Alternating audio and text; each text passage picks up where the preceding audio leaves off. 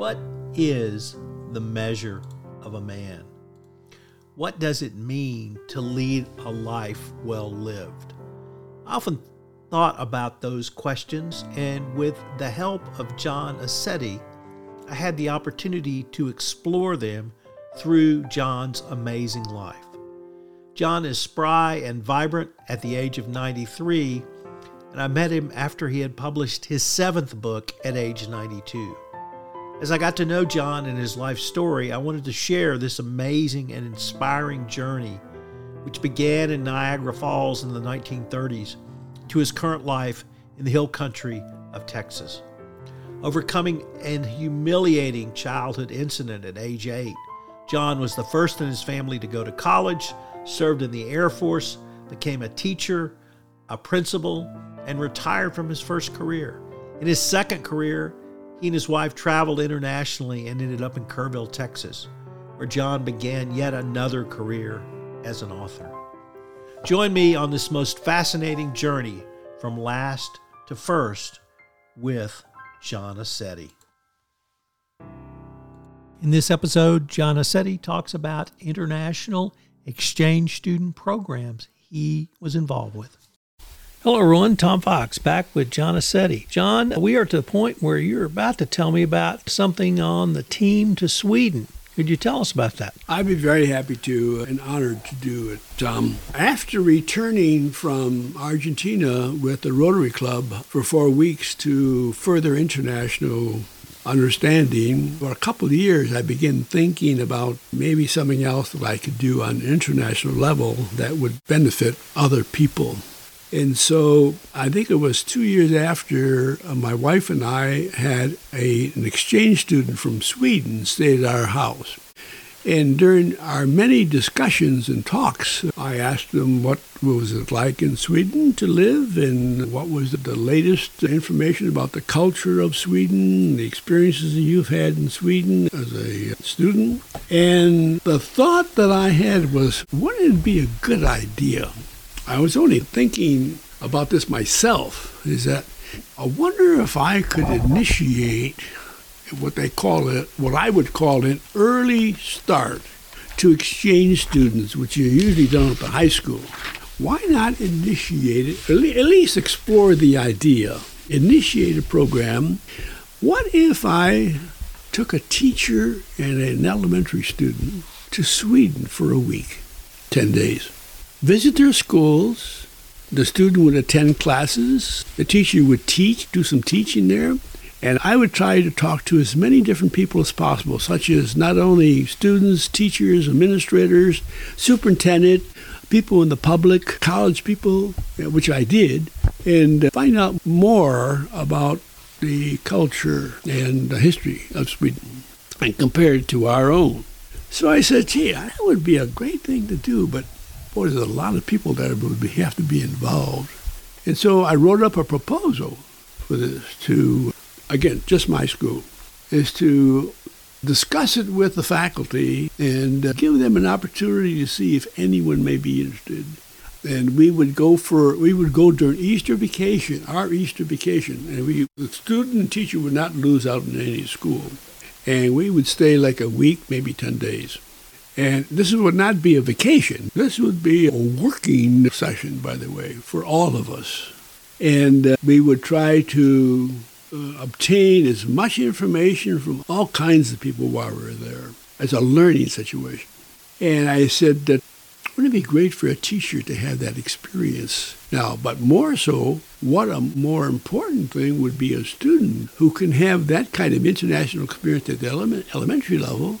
And then as they move to the middle school and high school, that person can maybe be instrumental in talking to other people what her experiences or his experiences were.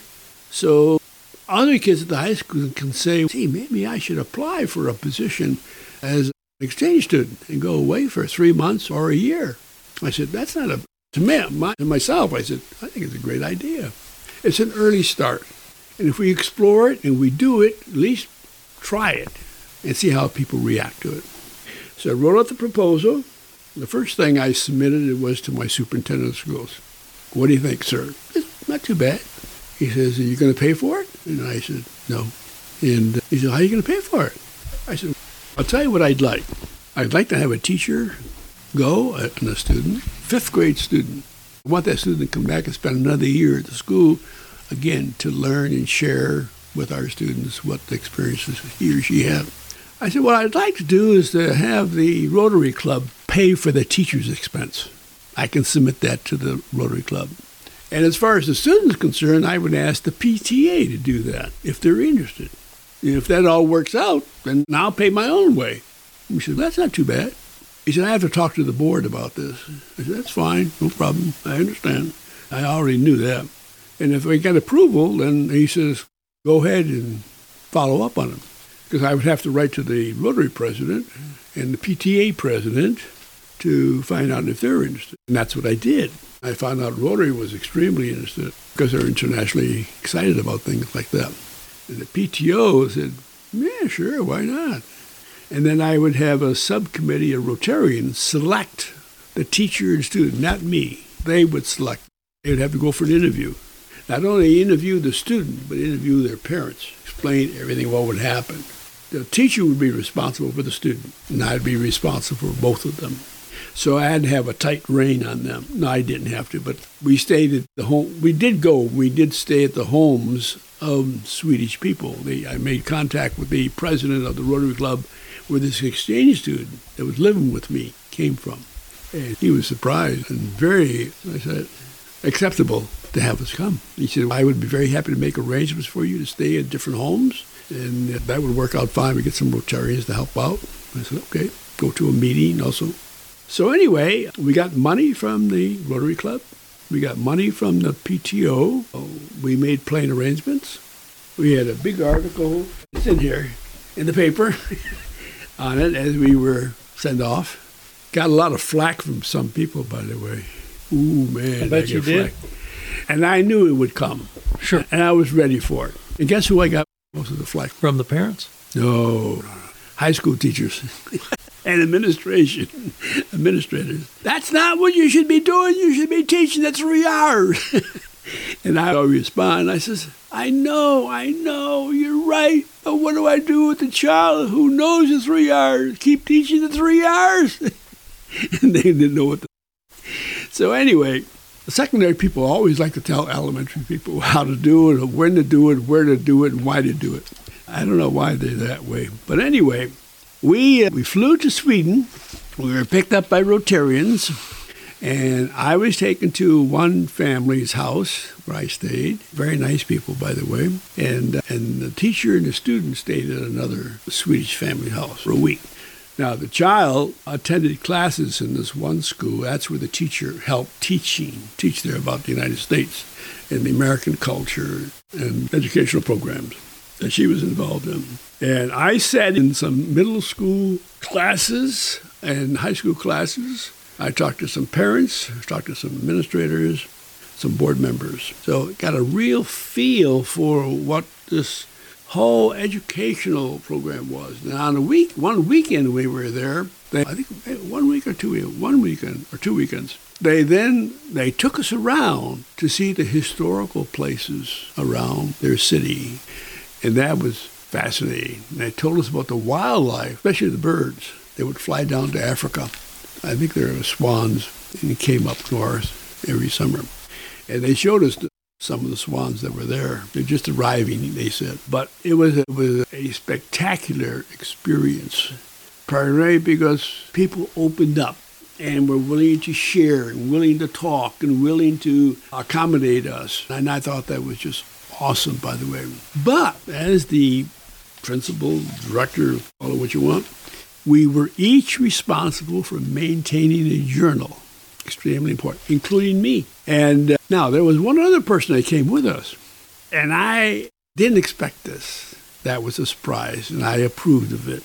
One of the board members, the school board member. That's interesting. Yeah. She was Swedish, and she had relatives in Sweden. She said, I'd like to come and join the group, and I can be with you for a little while, but then I'll be visiting my friends, and I'll come back. I said, yeah, no problem at all. Sure, that's great. And we can talk about this with our Swedish friends, that we brought a Swedish person with us who has relatives here. Talk about connections. My God, it's just wow. we came back now. The student and teacher, including myself, we gave a talk to the whole school, an assembly program, explained the program to them. And they submitted their application, submitted their diary journal. They had to write up the whole program. They sent one to me, each of them. They sent one to the PTO president, the Rotary president, the superintendent of schools, and I think that was it. All the ones that were head of the whole program. So they each received a copy of this report so they would know that we're justifying why we went. And it worked out beautiful. And got a lot of positive reactions from my school staff and students and parents. They were overjoyed that this opportunity was given to their students, to their teachers, and to their school. But that was my thinking, international. And why shouldn't we? Why shouldn't we do that as an early start? Because when those kids get to high school, they have to start making some major decisions. Do they want to become a student, an exchange student? Do they want to travel abroad? I've had that experience, and that's what they apply when they get older. That was it. John, I think we're at the end of this episode, so I look forward to continuing this conversation. Thank you. Same here, Tom. I appreciate your interest and your time. This is Tom Fox again. I hope you've enjoyed this episode 1 of From Last to First, the John Assetti story. It's been my privilege to work with John on this project. He has used it to jumpstart his autobiography, which will be coming out in the next month or two, and I will certainly let you know when that happens.